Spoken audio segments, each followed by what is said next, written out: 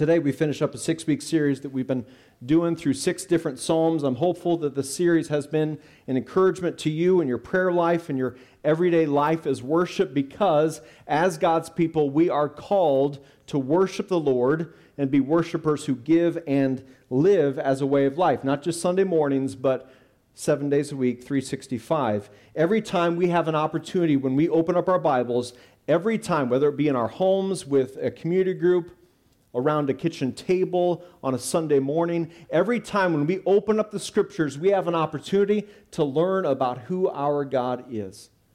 The Scriptures reveal to us His nature, His character. Pages reveal Him to us, and as we get to know Him, we grow in our worship of Him. We grow in our understanding of how great and truly awe-inspiring He is. In this psalm, I want us to see three different things. The psalmist is going to describe who the Lord is. He's going to recount works the Lord has done, works that reveal His character, reveal His nature. And so we get a picture of who the Lord is in Psalm 111. And then we also see what our response is to be to such a great God. And our response is to be wholehearted worship.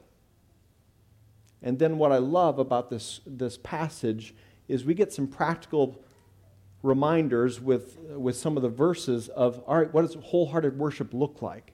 And so I want us to walk away with 4 practical reminders of what that might look like. Psalm 111 is a corporate psalm of praise, so it's fitting for us to consider this in the context of a corporate gathering of the church. And we're going to end up reading this psalm probably a few different times throughout this message, so let's go ahead and look at it now and read through it.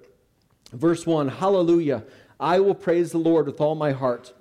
In the assembly of the upright and in the congregation, the Lord's works are great, studied by all who delight in them. All that He does is splendid and majestic. His righteousness endures forever. He has caused His wondrous works to be remembered. The Lord is gracious and compassionate. He has provided food for those who fear Him. He remembers His covenant forever. He has shown His people the power of His works by giving them the inheritance of the nations. The works of His hands are truth and justice. All His instructions are trustworthy. They are established forever and ever, enacted in truth and in uprightness. He has sent redemption to His people. He has ordained His covenant forever. His name is holy and awe-inspiring. The fear of the Lord is the beginning of wisdom. All who follow His instructions have good insight. His praise endures forever. So the first question I want us to consider is, as the psalmist considers, is who is the Lord? And again, to describe who the Lord is, he's pointing back to works of the Lord that reveal the nature and the character of God. And we get this principle in our lives, that outward actions reveal the inward character. So for instance, the husband who serves and loves his wife in a sacrificial way, or the employee who chooses integrity when no one is looking, the man or woman who flees sexual temptation and pursues faithfulness. These reveal the character. The member of the church who seeks to reconcile and pursue peace with someone who they have sinned against or been sinned against. Or the student who rejects mocking the kid that is unique and chooses kindness instead. The mom or dad who chooses a patient tone of voice when you've reminded your kid for the umpteenth time something you've reminded them of for many times. Or the Christ follower who finds practical ways to display goodness to their neighbor. The outward actions reveal that inward character. We see this in Galatians 5, where Paul is talking about works of the flesh or fruit of the Spirit. What leads or rules our hearts internally, what reigns over our hearts, will present itself in an outward way, will reveal itself. So as it relates to the Lord, when we see His outward works, when we see Him save and provide and comfort and strengthen and lead and protect, all of that reveals His goodness and His power. Verse 1 again, Hallelujah, I will praise the Lord with all my heart in the assembly of the upright and in the congregation. So the psalmist is giving a call to worship to the people of God. Praise the Lord. Hallelujah. But also saying, I will also be praising the Lord. Not just you, but me. And not just you, but us in a collective nature. We will hold nothing back when it comes to giving worship to the Lord. And he gives two examples of places that we will praise the Lord. He says the assembly of the upright and in the congregation. The assembly of the upright is a picture of a believers only in this gathering. It's smaller, probably more private. In our context, think more like community group or a membership, a members only gathering. In the congregation, that phrase, this is more like a Sunday gathering. We are in the midst of right now. So in the public gathering and in a group this size, we have believers in Christ and those who are not yet believers in Christ. We have those who are on a narrow road that leads to life and those who are on a wide road that leads away from life and toward destruction. And our prayer is that for those of you here who don't know the Lord yet, that you would recognize that He's at work in your life, drawing you to Himself, and He desires for you to walk on a narrow road that leads to life. So in both these gatherings, in the assembly of the upright, in the congregation, whether it be with brothers and sisters in the Lord or in public spaces such as this one, we are called to give wholehearted worship to the Lord. So listen, gathering together weekly in this congregation is a vital weekly rhythm. It is not one that we can forsake. Hebrews 10, 24 and 25 specifically calls us and says, hey, listen, some are going to be in the habit of giving this up. Some are going to think that they have other priorities. Don't be like them. Don't forsake the gathering. Make this a weekly priority because you and I need this. We need this more than we realize it. Sometimes I've walked into a community group throughout the years or even on a Sunday morning and thought, I really don't want to be here. And I walk away going, I needed to be there. Thank you, Lord, for this reminder. And that includes when I'm up on this stage. There's been some Sundays where I'm like, I don't think I have the energy for this. But the Lord uses His word, His people, song, and says, I needed that. My heart needed that. As we walk into this gathering, as we drive to this building, we bring our wholehearted worship to this place. We are not here to receive worship. We are here to bring our worship to this space. The team is not here to perform and we are passive. No, they are actively leading us so that we might actively participate and bring our worship. If you have kids back in Sun Chasers, they gather together in large group worship. So if you have kids back there, I'd encourage you, as you prepare, try to get them here. You're trying to keep them alive. You're trying to feed them. You're trying to wake them up. You're trying to have a patient tone as you walk with them in the morning. But in all of that, especially as they walk back, say, bring your worship this morning, kids. Bring your worship. Enjoy singing. Remind them of this weekly rhythm that God's people have to gather together. Verse 1 again. Hallelujah. I will praise the Lord with all my heart, in private, in public, with believers, with unbelievers, because this wholehearted worship is not reduced to a section of our lives. So then starting in verse 2, the psalmist begins to describe who the Lord is through His works, what He has done, and keep in mind the context of where Psalm 111 is written, or where it falls in your Bible. It follows Genesis and Exodus and the story of the Israelites moving into the promised land. It follows that whole journey, and yet it falls before the crowning glory of God's work of the gospel. Jesus Christ coming, being born of a virgin, living the sinless life, dying the death that was ours to die, substituting Himself, and then rising again on the third day, ascending to heaven, one day returning. Psalm 111 follows, or is in between these two sections. So the psalm points back to who the Lord is, and yet it foreshadows and points us forward to here's who the Lord is and what we'll see in the years to come. So let's read again verses 2 through 10 And I want you to see how the psalmist describes the Lord, the words he uses.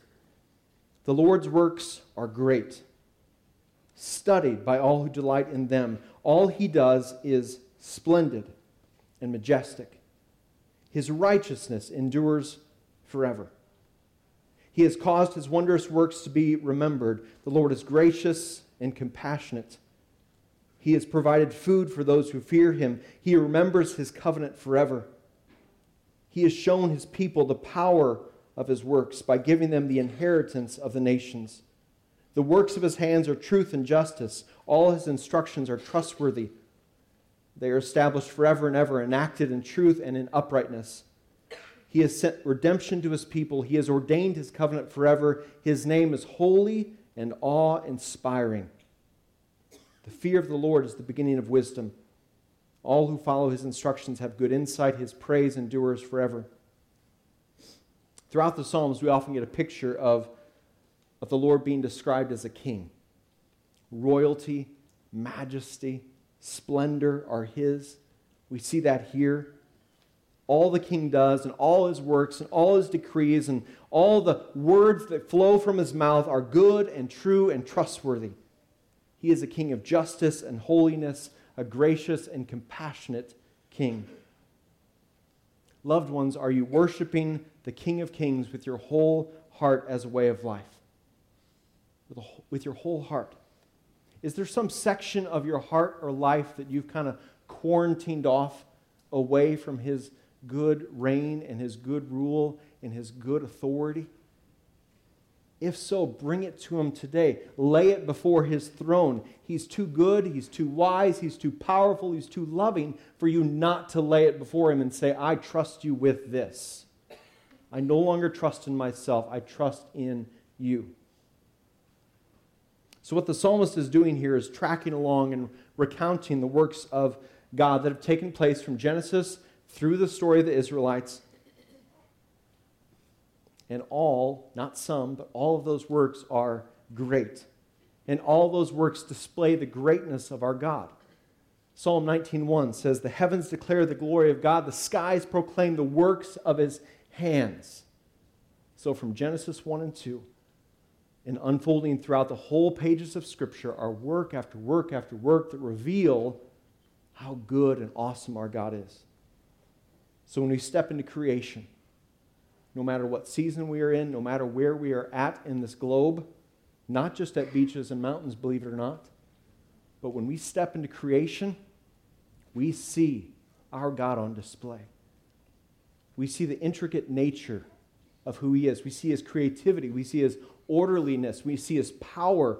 This season specifically, spring, green and life and color shooting up from brown and dead. It's a picture of the gospel. It's a picture of the resurrection. It's a picture of hope and living hope. Creation reveals his splendor and his majesty. But the work of the Lord is not just in creation, it's also the works that he has done for his people. And those works, they flow from his character, and our God is never acts contrary to his character. Whatever the Lord does, he does in accordance to his character. It's in line with his goodness, his truth, his holiness. And so who is the Lord?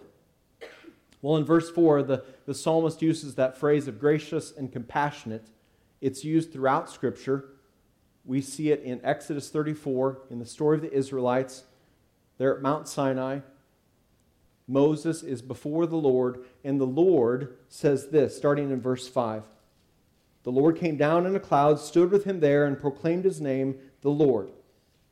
And then verse 6, the Lord passed in front of him, Moses, and proclaimed, the Lord is a compassionate and gracious God, slow to anger and abounding in faithful love and truth, maintaining faithful love to 1,000 generations, forgiving iniquity, rebellion, and sin. The wondrous works of the Lord, they flow from his name. In the story of the Israelites, we see that. Israelites are living in bondage to the Egyptians. They have no hope of setting themselves free. They have no strength to be able to set themselves free. But the Lord, who is great, brings plagues upon Pharaoh and the Egyptians and overcomes evil, breaks them free from slavery, parts the Red Sea, allows them to cross over safely and securely. And the only credit is not to the people who are walking with walls of sea next to them. No, the only credit goes to the one who parted the Red Sea. And so they get on the other side, they begin to worship. The Lord crushes the enemy, overcomes them with the coming back together of the Red Sea.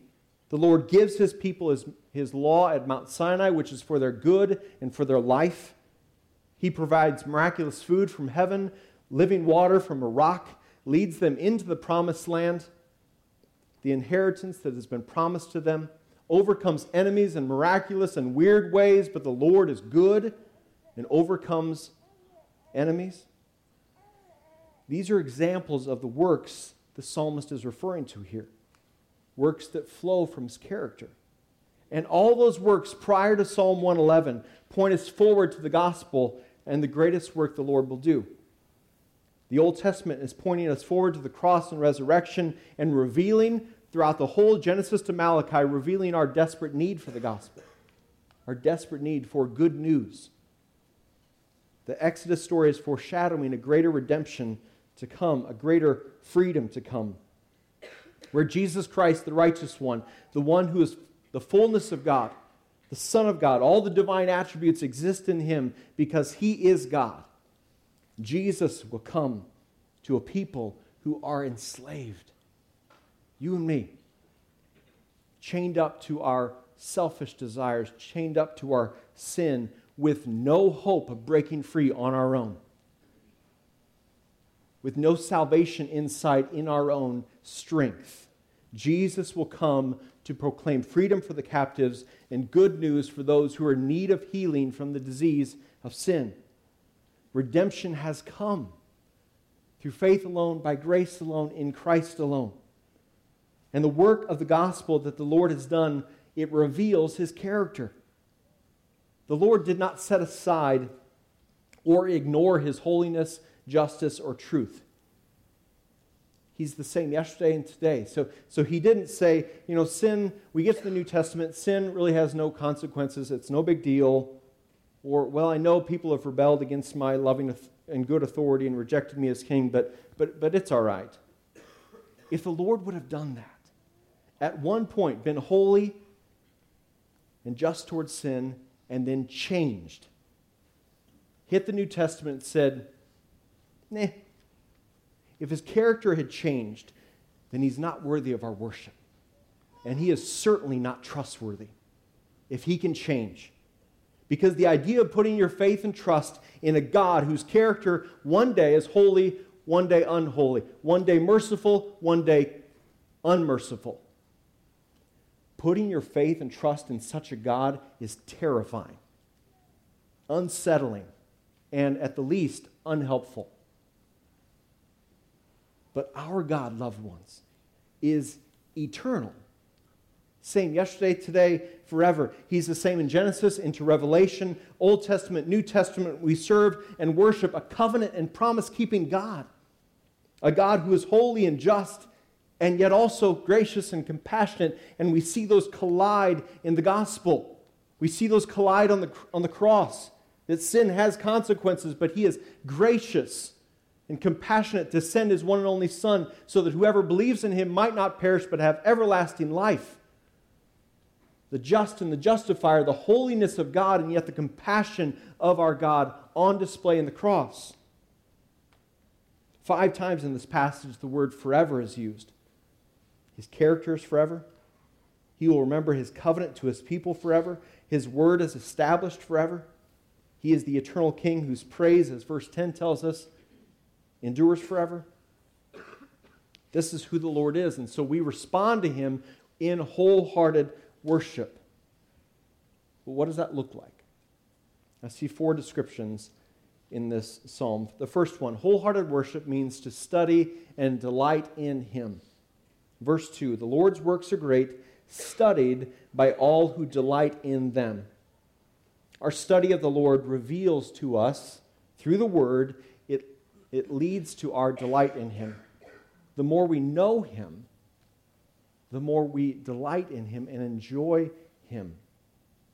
One key piece of marital counsel that Heather and I always give to couples, whether engaged or married or anywhere along their doing healthy or in full-blown crisis, is don't stop being a student of one another. Keep learning about your spouse and who they are and what they love and what they don't and how they tick and how they talk. Be a lifelong student of your spouse, because as you study them and they study you, and the delight factor in your marriage will increase. It will increase. When you study something, whether it's a person, a subject in school, college, something for your occupation, a doctrine, you know what you don't do when you study? You don't glance at it once in a while. You don't ignore it. Why? Because it's not enough. Glancing and ignoring, it doesn't lead to success in the classroom. It doesn't lead to growing study. One pastor said this: the more one gazes, the more one sees. The more one gazes, the more one sees. Are you gazing at and meditating and memorizing and dwelling in the Scriptures?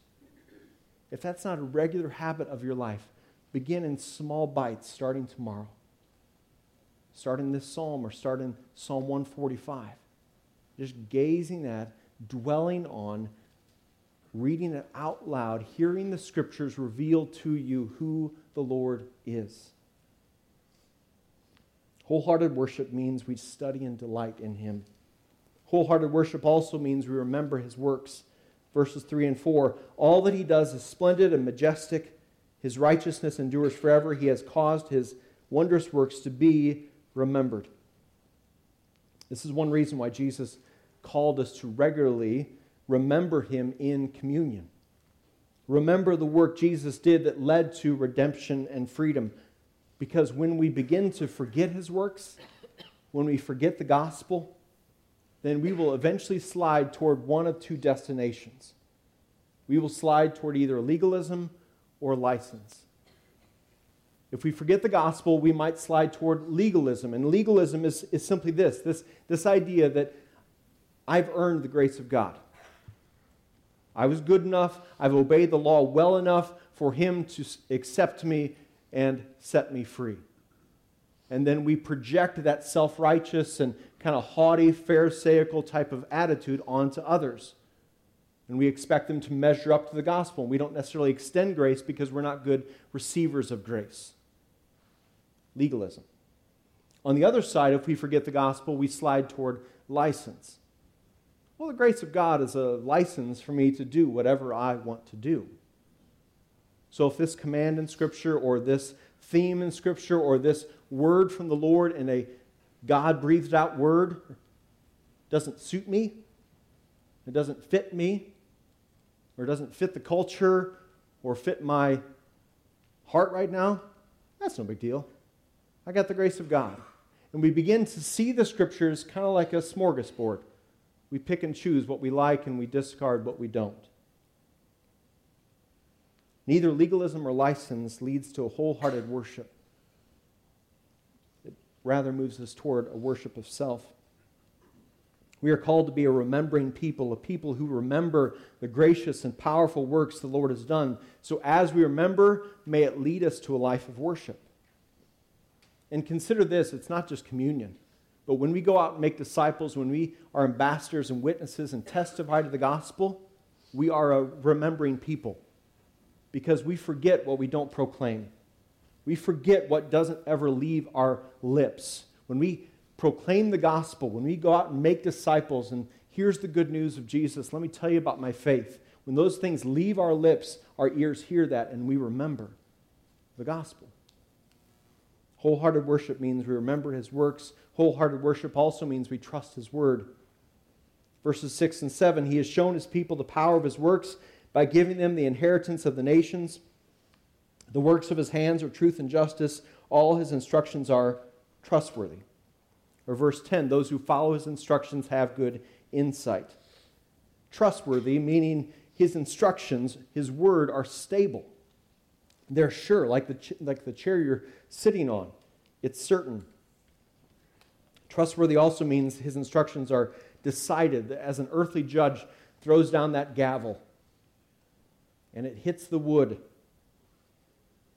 That pronouncement is clear. End of debate. No backspacing, no deleting, or, well, that doesn't really apply anymore.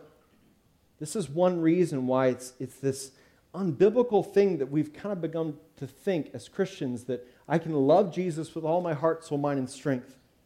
And at the same time, I can say I really don't have interest in following the Scriptures. Those two don't mesh. You don't see those two come together in the Word of God. Rather, as God's people, we are seeking to love Him with all our heart, soul, mind, and strength. We are saying, I'm going to live my life under the good and loving authority of the one who loves me and the one who has saved me and the one who set me free. I'm going to trust His word when it makes perfect sense and when it doesn't. I'm going to trust Him when I know exactly what's upcoming. And I'm going to trust His word when I don't have a clue what's upcoming. Because He is, as the Psalms say, He's true, He's eternal, He's good. Why would we not trust in a God who is forever and yet present with us? Wholehearted worship means we trust His word. Wholehearted worship also means, finally, we live in awe. Verses 8 and 9, they are established forever and ever, enacted in truth and in uprightness. He has sent redemption to His people. He has ordained His covenant forever. His name is holy and awe-inspiring. The fear of the Lord is the beginning of wisdom. Our God is awe-inspiring, and John hit on this in Psalm 66 last week. But to fear the Lord means we live in awe of Him, in reverence of Him, in respect of Him. When you consider His works and what He has done throughout the testimony of Scripture and what He has done in our own lives to restore us back to relationship with Him, it should lead us to this humble posture, knees bowed, looking at our King, in awe of our King. Think of that picture, that regal, royal King. Splendor and majesty are His. Holiness and truth are His. Goodness and compassion are His. Hebrews 4 tells us that Jesus, the Son of God, even though He was tempted in every way that we are, remained without sin, unstained, unblemished, perfectly righteous, and through Him as our high priest, through Him, through the cross, bridging the gap between a holy God and an unholy people. Through Him, Hebrews 4 says this, we can approach the throne of grace with boldness so that we may receive mercy and find grace to help us in our time of need. So we approach that throne, not flippantly, not disrespectfully, but also not in terrifying fear, because it's a throne of grace, thanks to Christ. Not thanks to us, thanks to Him. And we approach the throne as people who are in need, coming to Him because we know that help is only found in Christ alone. So let me ask us a question this morning. In your life, where are you withholding praise from Him? Is your heart divided somehow? Where you've tried to, again, quarantine off a part of your heart away from Him? Where's the Lord calling you to repentance this morning? May we be a people who study and delight in Him, a people who remember His works, a people who trust in His word completely, and a people who live in awe of Him. There in verse 4, he says again, He has caused His wondrous works to be remembered. Brothers and sisters in the Lord, do you remember? Do you remember? Do you remember how good and gracious and compassionate and powerful the Lord has been, not just in your past, but in your present? For me, I remember the Lord being gracious to me when I was an arrogant sophomore in high school and thought, I don't need His grace and forgiveness. Where the Lord specifically called me to repent and believe in Him, and I specifically said, no. because I thought my work, little pea-brain, finite Dave Steinbeck's work, was somehow greater than the King of Kings work on a cross. Sounds silly. Sounds foolish. It was. But the Lord is gracious to me. I remember probably about a year later, when the Lord was, again, gracious to me to bring yet another person into my life who had the courage to share the good news with me that night, and the Spirit saved me. I remember the Lord protecting me from my own fleshly desires that would have destroyed my life, not just as a teenager, 20s, 30s, now I'm in my 40s. I remember the Lord being exceedingly generous to me to bring a godly woman into my life who is now my wife of nearly 24 years. I remember the Lord being my comfort and strength in the loss of dear friends who I still miss. I remember the Lord answering specific prayers as a parent from conception to present day 2020. I remember the Lord providing for our household when it seemed like a mathematical impossibility. I could go on. I pray you could as well. Do you remember, believer in Christ? Has the chaos or the distraction of this world caused you to forget how good God has been to you? If you've begun to forget, I encourage you to get home this afternoon or this evening and begin to write. Begin to write evidences of His work. Ask the Lord to recall these to your mind and be reminded of His wondrous works in your life. But this psalm is not just a personal psalm. This psalm is a corporate psalm of praise. So Crosspoint, do you remember? Whether you've been here for many years or you've been here just a few days. Do you remember how the Lord has been faithful to His people collectively? I remember the months leading up to the launch of the church, inviting people, trying to fix up a rundown storefront so it wouldn't look so rundown, and praying some more. And by God's grace, people actually came. They walked in this glass door that had a funny logo on it and said, okay, here we go. And the Lord provided. And the Lord was gracious, and the Lord began work. I remember counting the offerings early on and thinking, okay, Lord, you're going to have to provide. And you know what? For nearly 17 years, we've been praying that. It wasn't like at year 5 it said, oh, thanks, Lord, we got it from here. No, for 17 plus years, we've said and begging God, God provide. And you know what God's done? He's been faithful. He's provided. He's always met needs. He's allowed us to plant a church. I remember moving to the middle school and going mobile and the Lord providing generous space and willing volunteers and the Lord growing His church. I remember the Lord calling out Pastor Jeff to a mission field and then throughout the years calling various staff to serve in various ways throughout the years. I remember the baptisms of many of you, your testimonies of sharing, whether that be in storefront, middle school, or here. I remember the Lord providing this space and this property in miraculous fashion that no one could have seen coming. I remember the Lord orchestrating a church plant in Minonk that we could never do on our own, but in partnership and kingdom mindset with other local churches, the Lord could do this. I tell pastors that. I tell pastors unrelated to this partnership that, and they're like, that just doesn't happen. You're right. Sadly, it doesn't. But it does here. Praise God. All glory to Him. I remember the chief shepherd, Jesus, taking care of building His church now, and He will for as long as He may tarry. I could go on. I pray you could as well. The stories of our individual lives, our households, our household of faith continue today. The Lord is still at work. He's not done.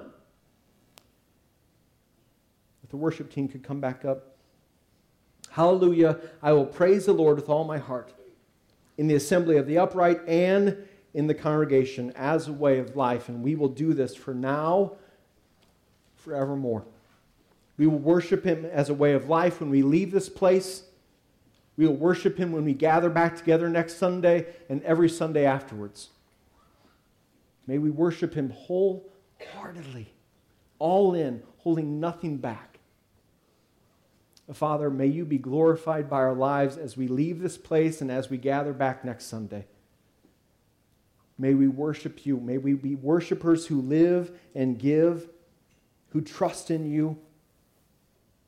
May we be worshipers who study and delight in you, that as we open up your word, we see it not as a task to accomplish, but as an opportunity to grow in our enjoyment of you and our understanding of you.